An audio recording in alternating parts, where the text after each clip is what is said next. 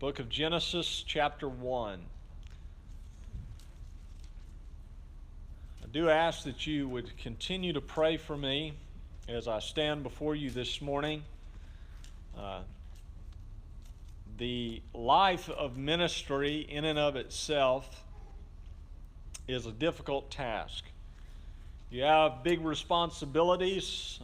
The chiefest among them is the feeding of God's sheep, and it's not something that I take very lightly.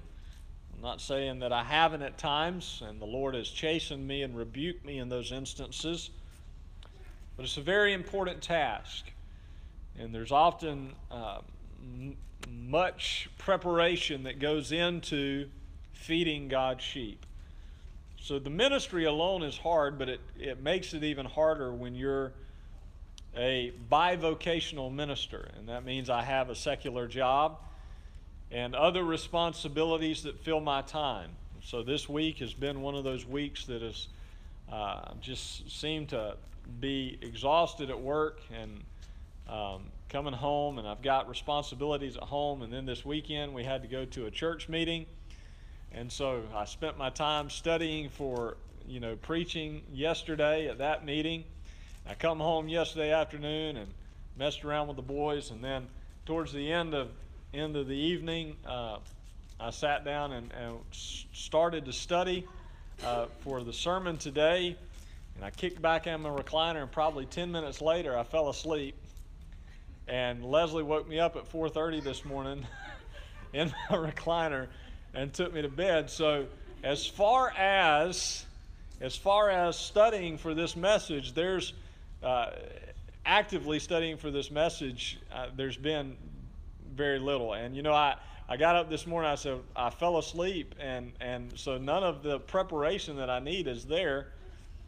And so I said, well, I could just preach on what I preached on yesterday and use it for this, and I felt convicted, and I said, that's really relying on the arm of the flesh.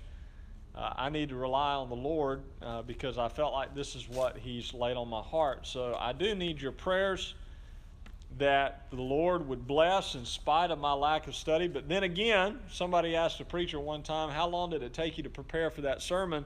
And his reply was a lifetime. And a lifetime of study literally goes into every message because you're pulling on things that you already know, things that you've studied in the past. So it's not that I haven't studied for this message because I spent my life preparing for this message, but I haven't actively studied specifically for this message, if that makes any sense. So we need the God's grace this morning for all this to come together in a way that would glorify and honor Him, because that's the meat of this. We've studied God, this grand and glorious being that is the sovereign ruler of the universe. God is great. God is good. God is merciful. God is kind. God is just. God is holy. God is full of power. God is full of knowledge and understanding, and there is no finding out of His wisdom. And when we think of how great God is, the simple contemplation should leave man where it left David. When I consider the heavens and the works of thy hand, what is man that thou art mindful of him? We should be brought to a place of humility. We should be brought to a place where we understand that God is so great and we are such miserable and wretched creatures. God is a glorious subject, and it is one that we should often engage upon. You can never, ever exhaust the study of God. if you were to spend your lifetime searching the Scriptures over and over and over again, looking for the different dynamics and the characteristics and the unique prospects that make up God, you would spend your entire life. And when you were giving out your last breath, as you are giving up the ghost, you would have to confess, I know nothing as I ought to know. Paul says, if a man thinks he knoweth anything, he knoweth nothing as he ought to know. And when we think we have God figured out, we need to hit the book again, because you've barely scratched the surface. And that's why I've spent so much time over the past 2 months looking at who God is, because it is fundamental to your faith to understand the great God that you serve. We've not begun to scratch the surface. And what I'm trying to say is, if I continue to preach to you God, we would never move off of this subject. You understand that? I could go back and pull out things that I haven't even begun to talk about on subjects we've already covered. And so we have a basic understanding of who God is. And that was my goal, because I feel that we need to be foundationalized in that understanding. There are other communicable attributes that we have not covered. I've not covered God's mercy. I've not covered God's grace. I've not covered God's truth. Those are aspects of God's character that are who He is. He is the God of truth. Jesus says, I am the way, the truth, and the life. He says in another passage of Scripture that it is impossible that God can lie, because He is the God of truth. God is a God of mercy. He is the one that gives us, He does not give us what we do deserve by our sins and iniquities. But we're going to move off of that subject, and we're going to proceed this morning into another great doctrine essential to the faith. And that is the study of anthropology. The first study we studied was theology. Ology simply means the study of. Theo, God. Ology, the study of. Theology is the study of God. Anthropology. Ology is the study of. Anthro is man. So anthropology is the study of man. So this morning, what we're going to engage our minds upon is the study of man. And what I want to preach to you this morning is God's image in man.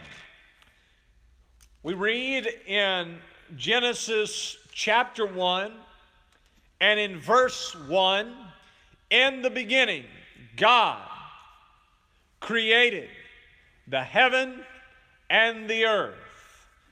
The Bible starts with its greatest subject, God.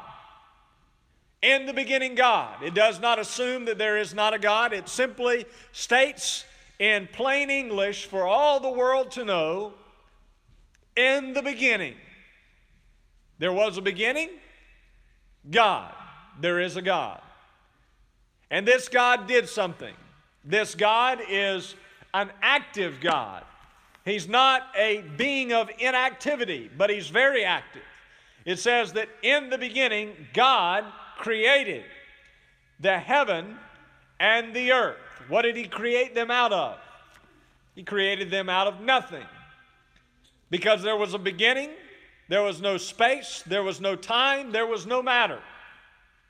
God created all three. He created time, He created space, and He created matter. In the beginning, God created the heaven, there's space, and the earth, there's matter. And the earth was without form and void, and darkness was upon the face of the deep. And the Spirit of God moved upon the face of the water. And God said, "Let there be light," and there was light. there's time. At the very beginning of Genesis, you have time, space, and matter. How do I know that light is time? Well, when God created the sun, he said that these are to be for signs. In verse 14, said, let the lights in the firmament of the heaven to divide the day from the night. What is that? A measurement of time. And let them be for signs and for seasons and for days and for years. So light is where our time comes from. It is that which divides a day from a night, a day from the years, and all these things are coming together to create time. So God creates space, matter, and time at the beginning of creation. God moves on from day one, and in day two, he divides the firmament in the earth from the waters above and the waters beneath. Day 3, verse 9, he causes the dry land to appear in one place. He establishes seas, and then in verse 11 it says, let the earth bring forth grass, the herb yielding seed, the fruit tree yielding fruit after his kind, whose seed is in itself upon the earth. And it was so. And the earth brought forth grass, and herb yielding seed after his kind, and the tree yielding fruit, whose seed is in itself after his kind. And God saw that it was good. All that God had created up to this point was good.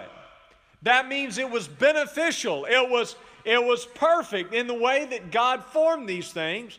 He had created a functioning ecosystem, and it could operate in its own sphere independently.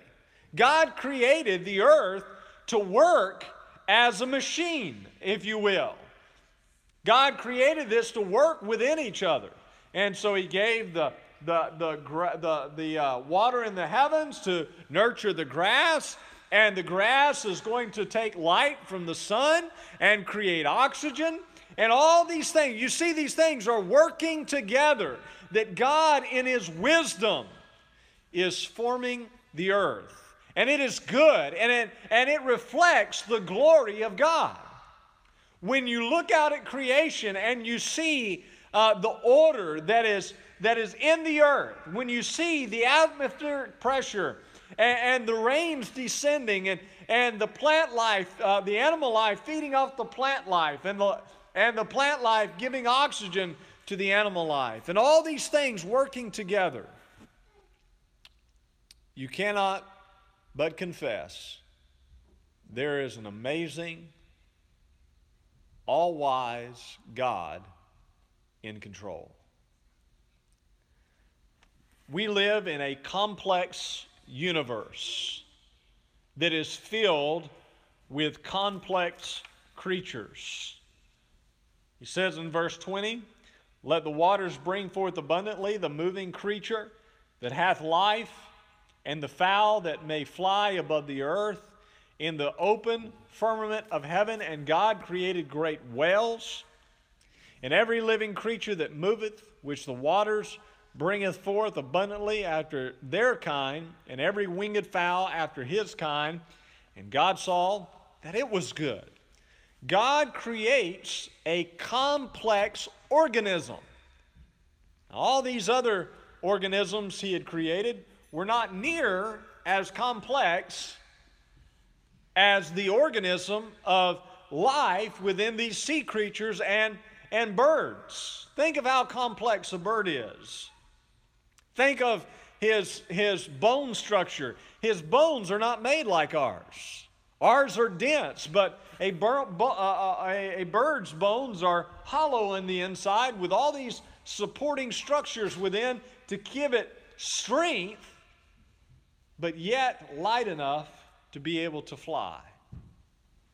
Created them with wings, and how their wings work together perfectly to move the air in such a way that they can rise above the earth.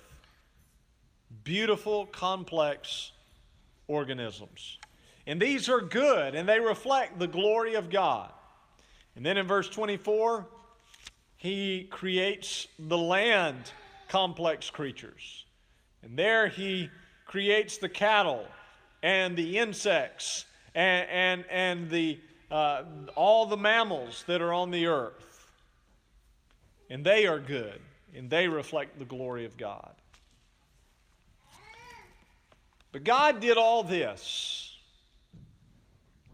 And while this reflects certain aspects of God, God did not just create these things to create these things. God is wise, and when God does something, He does something for a purpose. He didn't just do it because He could.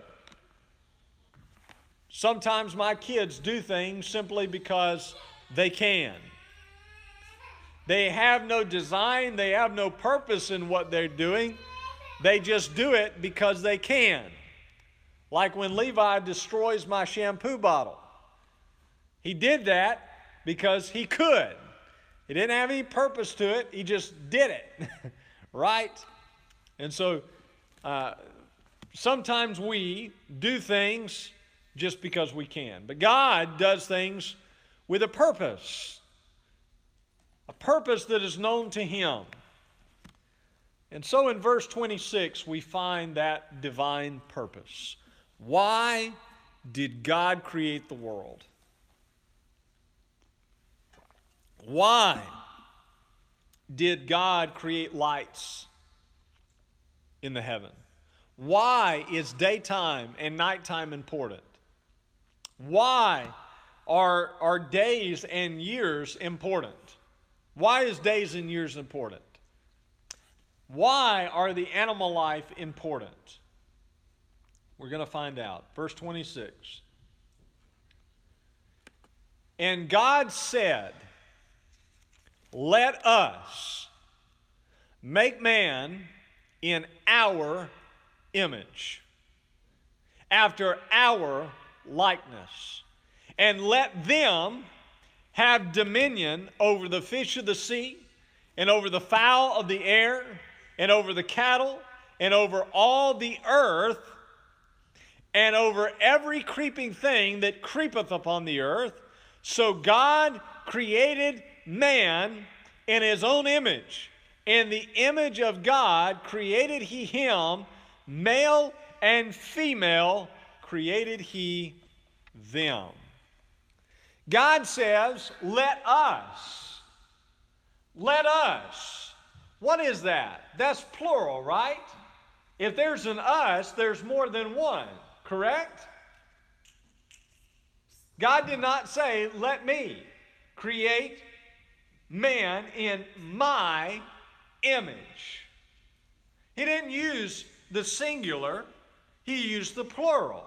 Let us make man, singular, in our, plural, image, singular.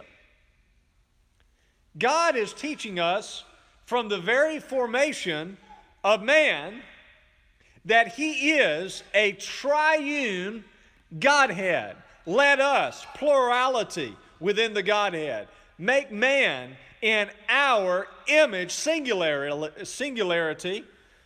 So there is a plurality that is composed in a singularity, and that is what we know as the Trinity. It is unique personalities in one God. There's not three gods. There's not three gods. Are there, Levi? How many gods are there? There are but one only. The living and the true, right? That's one of his catechisms. We ask him, how many gods are there? There's one God. There's the living and the true. This one God, though, is composed of three unique identities or personalities. And he's composed in one being. So that God the Father is no more God than God the Son, and God the Son is no more God than God the Spirit. But God the Son is not God the Father, and God the Son is not God the Spirit, and God the Spirit is not God the Father. They are unique personalities in one God, and it's something that you and I cannot grasp in our finite minds.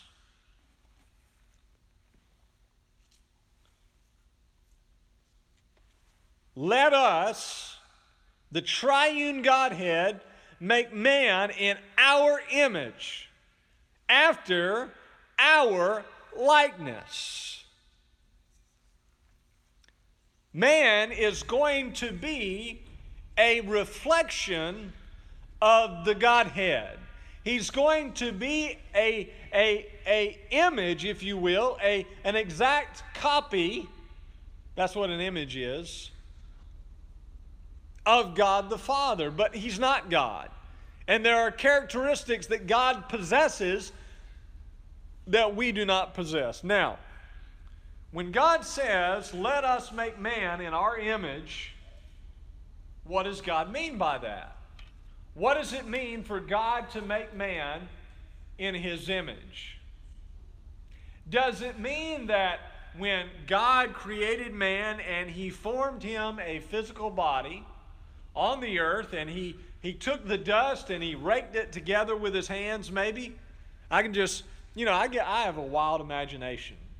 And I can just imagine God kind of forming together, whirling around a body, and the sand is coming together, and you see this body begin to form, and I can kind of see God forming two fingers and reaching down and popping right in the center and forming two eyes.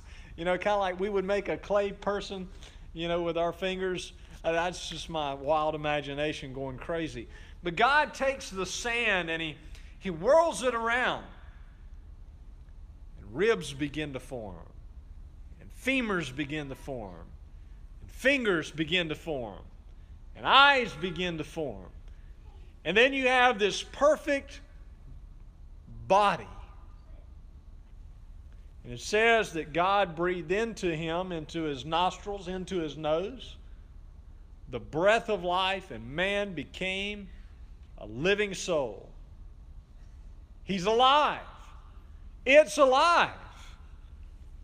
So when we speak of man being made in God's image, are we implying that our bodies, our physical makeup is a carbon copy of what God looks like? Is that what we mean by that? That God looks like us, that God has a body like us? No, we've already gone over this, right? That's why it's so important, because you see the doctrines of theology play into the doctrines of anthropology. You see that? So it's important that you understand theology in order to understand anthropology, the doctrine of man. We learned that in our theology, when we were studying the Bible and looking at God, we looked and we saw that the Bible is written in anthropomorphic language. You remember that term? Anthropomorphic language. In other words, God speaks to man in a way that he can understand and in a way that he would relate to. And we saw that God is a spirit, and that spirits do not possess flesh and bone, that they do not have a body. Right? So God is a spirit. He does not possess a body. So when God created man in his image, we must understand that, not that he created us bodily to reflect who he looks like, but that our characteristics, the characteristics and the attributes that make us human are going to reflect the nature of God. So when God creates man in his image, the image that we bear are the characteristics and the attributes of God in one degree.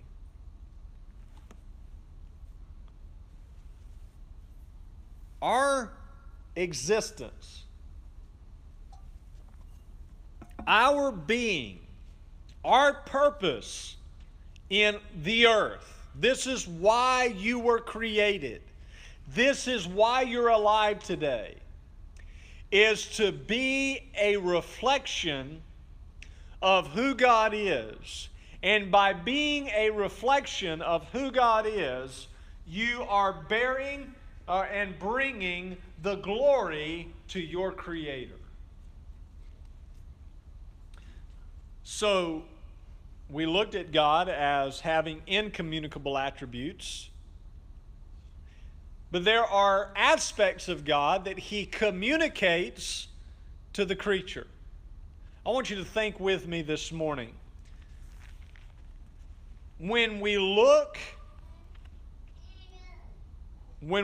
at man, and we're going to focus this morning of man in the garden.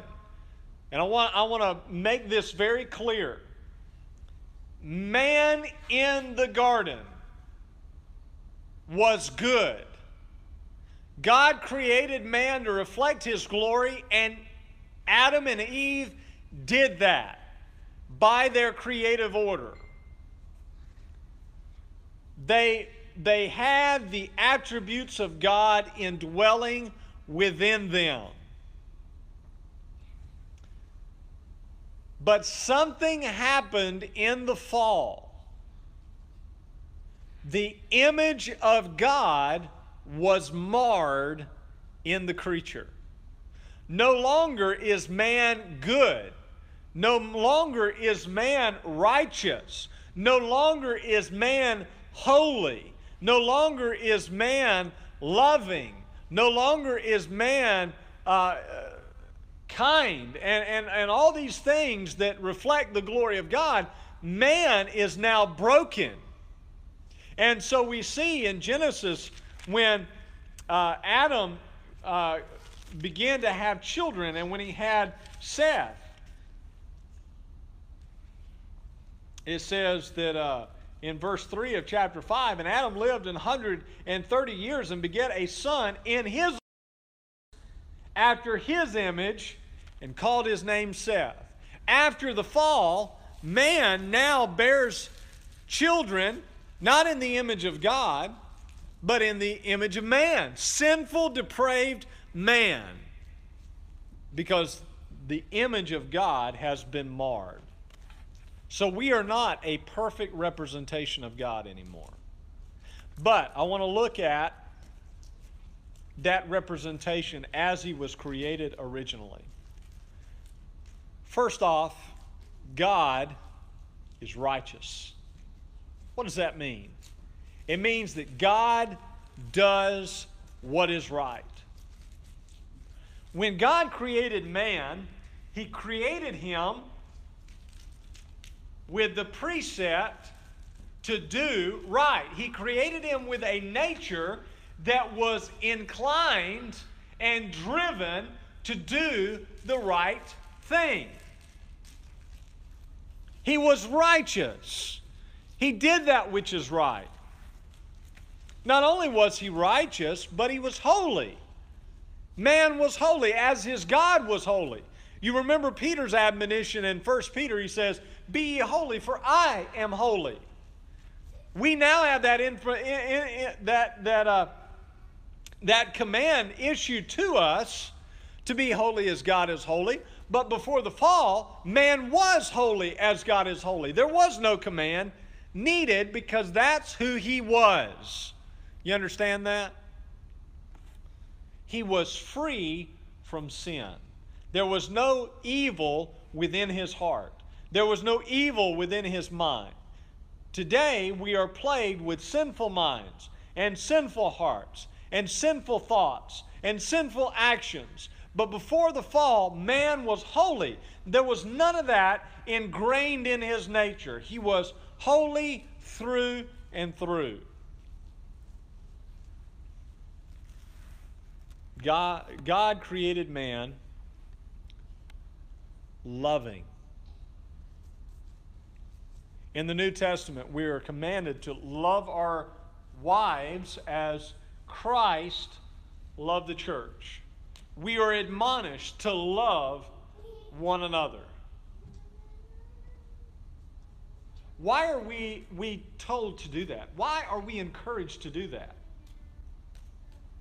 Because of our sin nature. Do you realize before the fall that the nature of man was such that he just loved? There was no hate, there was no bitterness, there was no wrong. He just loved.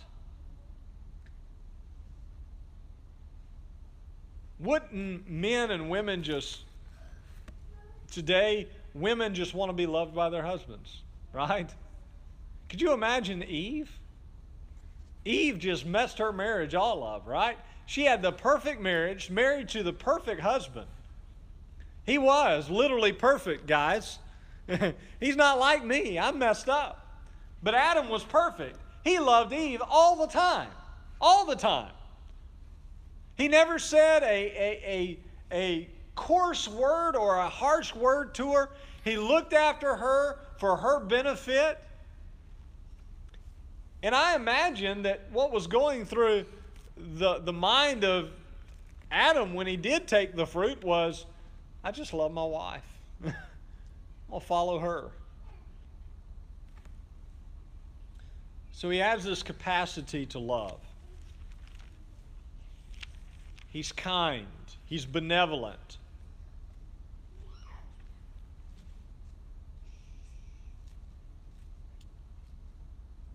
Not only that, man is created with a will. Man is created with a free will. Because he is to reflect the glory of God. God's will is free. Would you not say that God has a freedom of the will? Yes. And God created man in the beginning. I want you to notice this. In the beginning, God created man with a free will. It was bound by its nature, and its nature was good, and so it was at liberty to do whatsoever it wanted to do.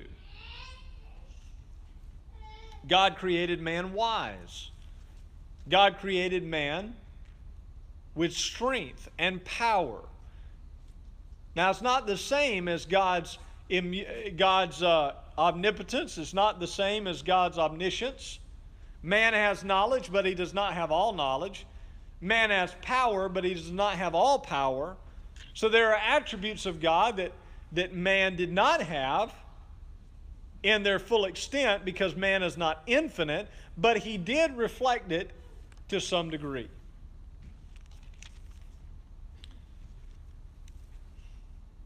So God creates the world. He creates man in his image to reflect his glory. In Romans chapter 1, we are told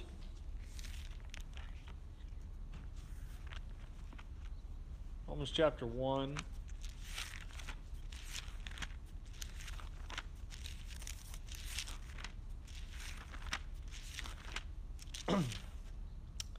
Romans 1 and verse 20. For the invisible things of him from the creation of the world, since the beginning of the creation of the world, are clearly seen, being understood by the things that are made, even his eternal power and Godhead, so that they are without excuse. God created man, and this is an opinion, and I'm just going to lay this out there, that this is an opinion that is hotly debated. But in his original creation, and this is my view, you can take it or leave it. If you don't agree with it, we can talk about it afterwards. But this is my view. In the beginning, God created man, and when he created man, he said, let us make man in our image, together, as a trinity. the Trinity said, let us make man in our image. There's an understanding in anthropology whether man is a dichotomy or a trichotomy. Whether man is made of two parts or three. Whether the body is simply the housing of a spirit and soul, that's a dichotomy, or whether the body, soul, and spirit are inseparably linked as a being. I believe that man, in his original creation, and I want to stress that point, in his original creation was designed by God as a trichotomy in order to reflect the unity of the Trinity within the Godhead. Listen to this. Genesis 2, verse 7. And the Lord God formed man of the dust of the ground and breathed into his nostrils. Hold on, let's stop right there. The Lord God formed man of the dust of the ground. What is that? That's a body. You see that? That is a physical body. The Lord God formed man of the dust of the ground and breathed into his nostrils the breath of life. What is that? Breath is spirit. The Lord God breathed into his nostrils the breath of life. There's your life force. There's your life force. So God breathes into the physical body that he created. He breathed into his body the breath of life, the life force. He gave him a life force, and the union of the life with the body formed within man a soul. And that's your identity. That's your personality. That's who you are. And so man is a body, a soul, and a spirit. And I want you to think of this. The body, soul, and spirit dynamic in the original creation was never meant to be separated. What happens when you die? What happens when you die? Your body, your soul, and your spirit leave your body and go to be with the Lord. That's what happens. Paul said to be absent from the body is to be present with the Lord.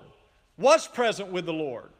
Your soul and spirit, your identity, who you are, you're personally there, and your life force. The spirit is your life force, is together with God. But your body is left here. Why does that happen? Why does that happen to us? Why is there a separation between your soul and spirit and your body? What did God say to Adam and Eve in the garden? Of every tree of the garden thou shalt freely eat, but of the tree of the knowledge of good and evil thou shalt not eat of it, for in the day that thou eatest thereof thou shalt surely die. The result of sin in the world is death. And so death, marring the image of God, and that's what death does, it mars the image of God. When we die, our soul and spirit is separated from our body. But here's what I want to show you. Your identity is explicitly linked to your body. Do you realize that whenever God comes back, that your body, your physical body, the body that you lived in, your life, is going to be raised again If that was not, listen, I want you to listen to me very intently. If your body was inconsequential to your identity, God would just create you another physical body. Right? He would just, when your soul and spirit arrive in glory, God would just say, poof, and create you another body. But that's not what he's going to do, is it? God's coming back for your body. Job would say, I know that my Redeemer liveth, and mine eyes shall see him, and not another's. I'm not going to get another set of eyes. God's going to raise up my physical body. Why is God doing this? Why is God raising this up? Because God created your soul and spirit to be in connection and unity with your body to reflect His glory in the Trinity.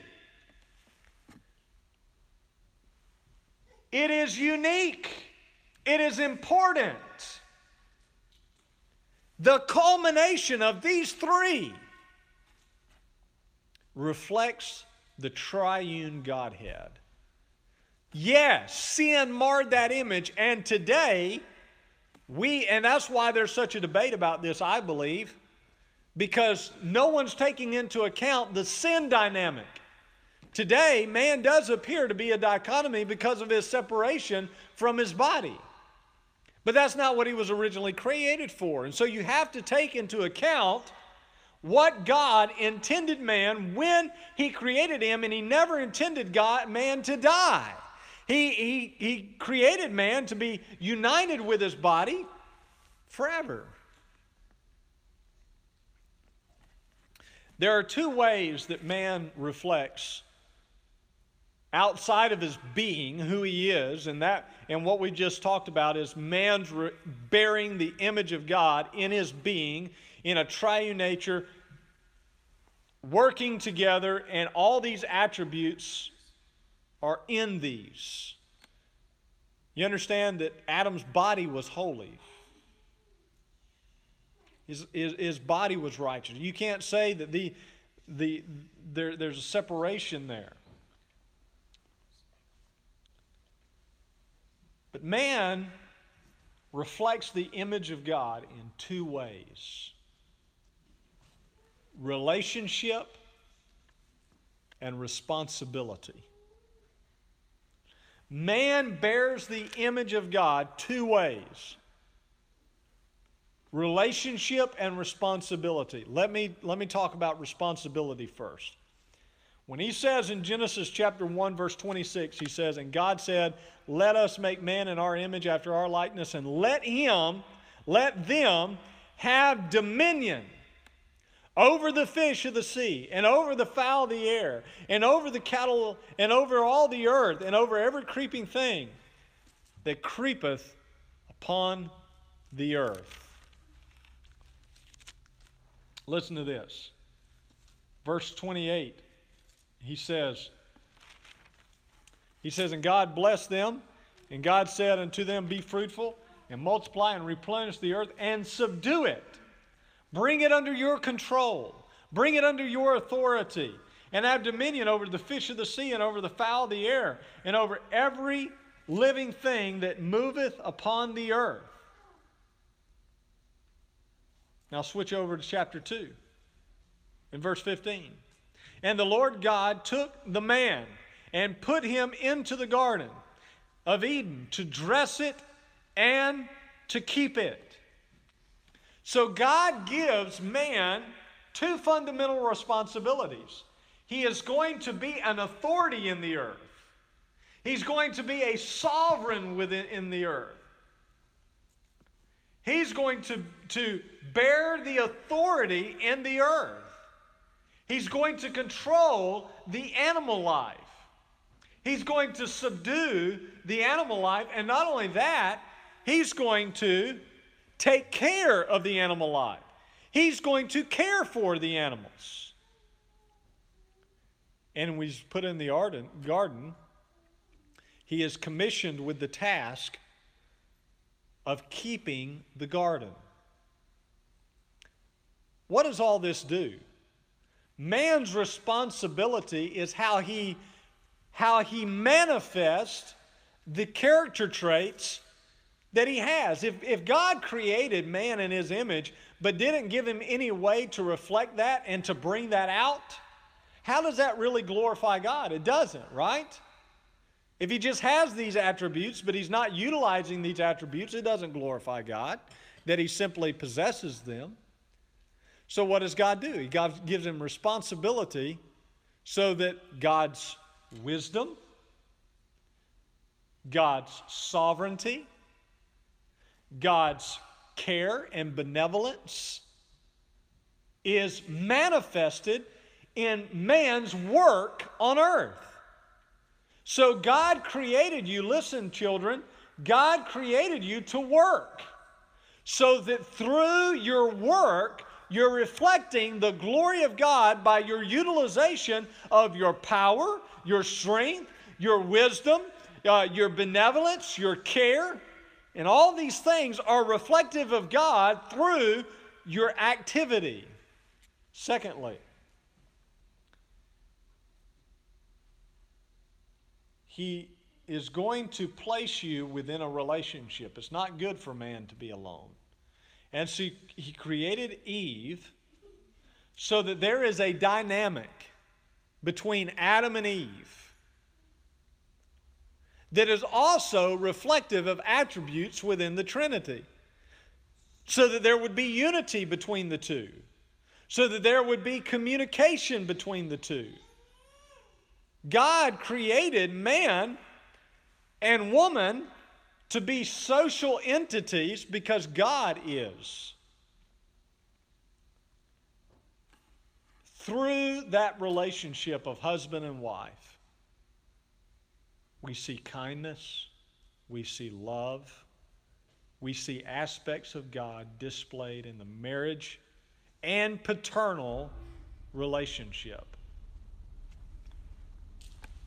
Man is made in God's image. But then He gave him a task. He placed him in the garden. He said, bring it into subjection to yourself, dress the garden, keep it, and here's a relationship for you to shew forth yourself. But then God said this, be fruitful and multiply. Now, when Adam and Eve are going to multiply, you multiply things that are of the same kind, correct? Right? When you multiply something, you are increasing the volume of the same thing. Man was made in God's image. So when Adam and Eve had children in the garden, which they didn't, when Adam and Eve had children in the garden, what would they have brought forth? They would have brought forth children in God's image. Children that reflected the qualities and the nature and the characteristics of the God that had created them. Our task is still the same. We're still tasked with the responsibility of bringing forth children in the image of God. But here's the difference. We don't born children into the world any longer that are in the image of God. Psalms tells us, and we're going to look at this in further detail in another message, but Psalms tells us that the wicked are estranged from the womb. They go forth speaking lies. David would say, in sin did my mother conceive me. In other words, you are no longer birthed into this world a righteous, holy, good, loving, kind individual. You're birthed into this world a monster of iniquity that does not reflect the glory of God, the image of God, but rather we reflect the image of Adam after the fall. The image of God is marred in our beings. So now the challenge of raising children has increased. We're still tasked with doing the same thing, multiplying, bearing children in the image of God, but now it doesn't come naturally. Now it takes work. Amen? You got little stubborn, rebellious sinners in your house, and you're going to try to make them righteous and holy and good and to do the right thing. Now it is a full-time job. Wouldn't it be wonderful if you could just have children and they were just nice all the time? If they didn't fight, they didn't argue. If when you told them to do something, they said, "Yes, Mommy, yes, Daddy, I love you," and went and did exactly what they were told to do every time without saying, "Why? Why do I have to do it now? Why can't I do it later?" That would be wonderful. That sounds like paradise. Oh, wait, it was. Until Adam messed it up. Now we have sinners. And now we've got to mold them and guide them into bearing the image of God in their daily lives. God is a unique being. He's a wonderful being. And we were designed, our purpose is to reflect His glory. Side note, by the way, when you're born again, the image of God is created within you again. You are now holy in the eyes of God. You are now righteous in the eyes of God. Because the Spirit has stamped the image of Christ in your heart. And you're no longer in the eyes of God legally a sinner. This is our purpose. This is what we were created, to reflect the glory of God. Trust these words have been a benefit to you. May the Lord bless you, keep you, cause His face to shine upon you, and give you peace.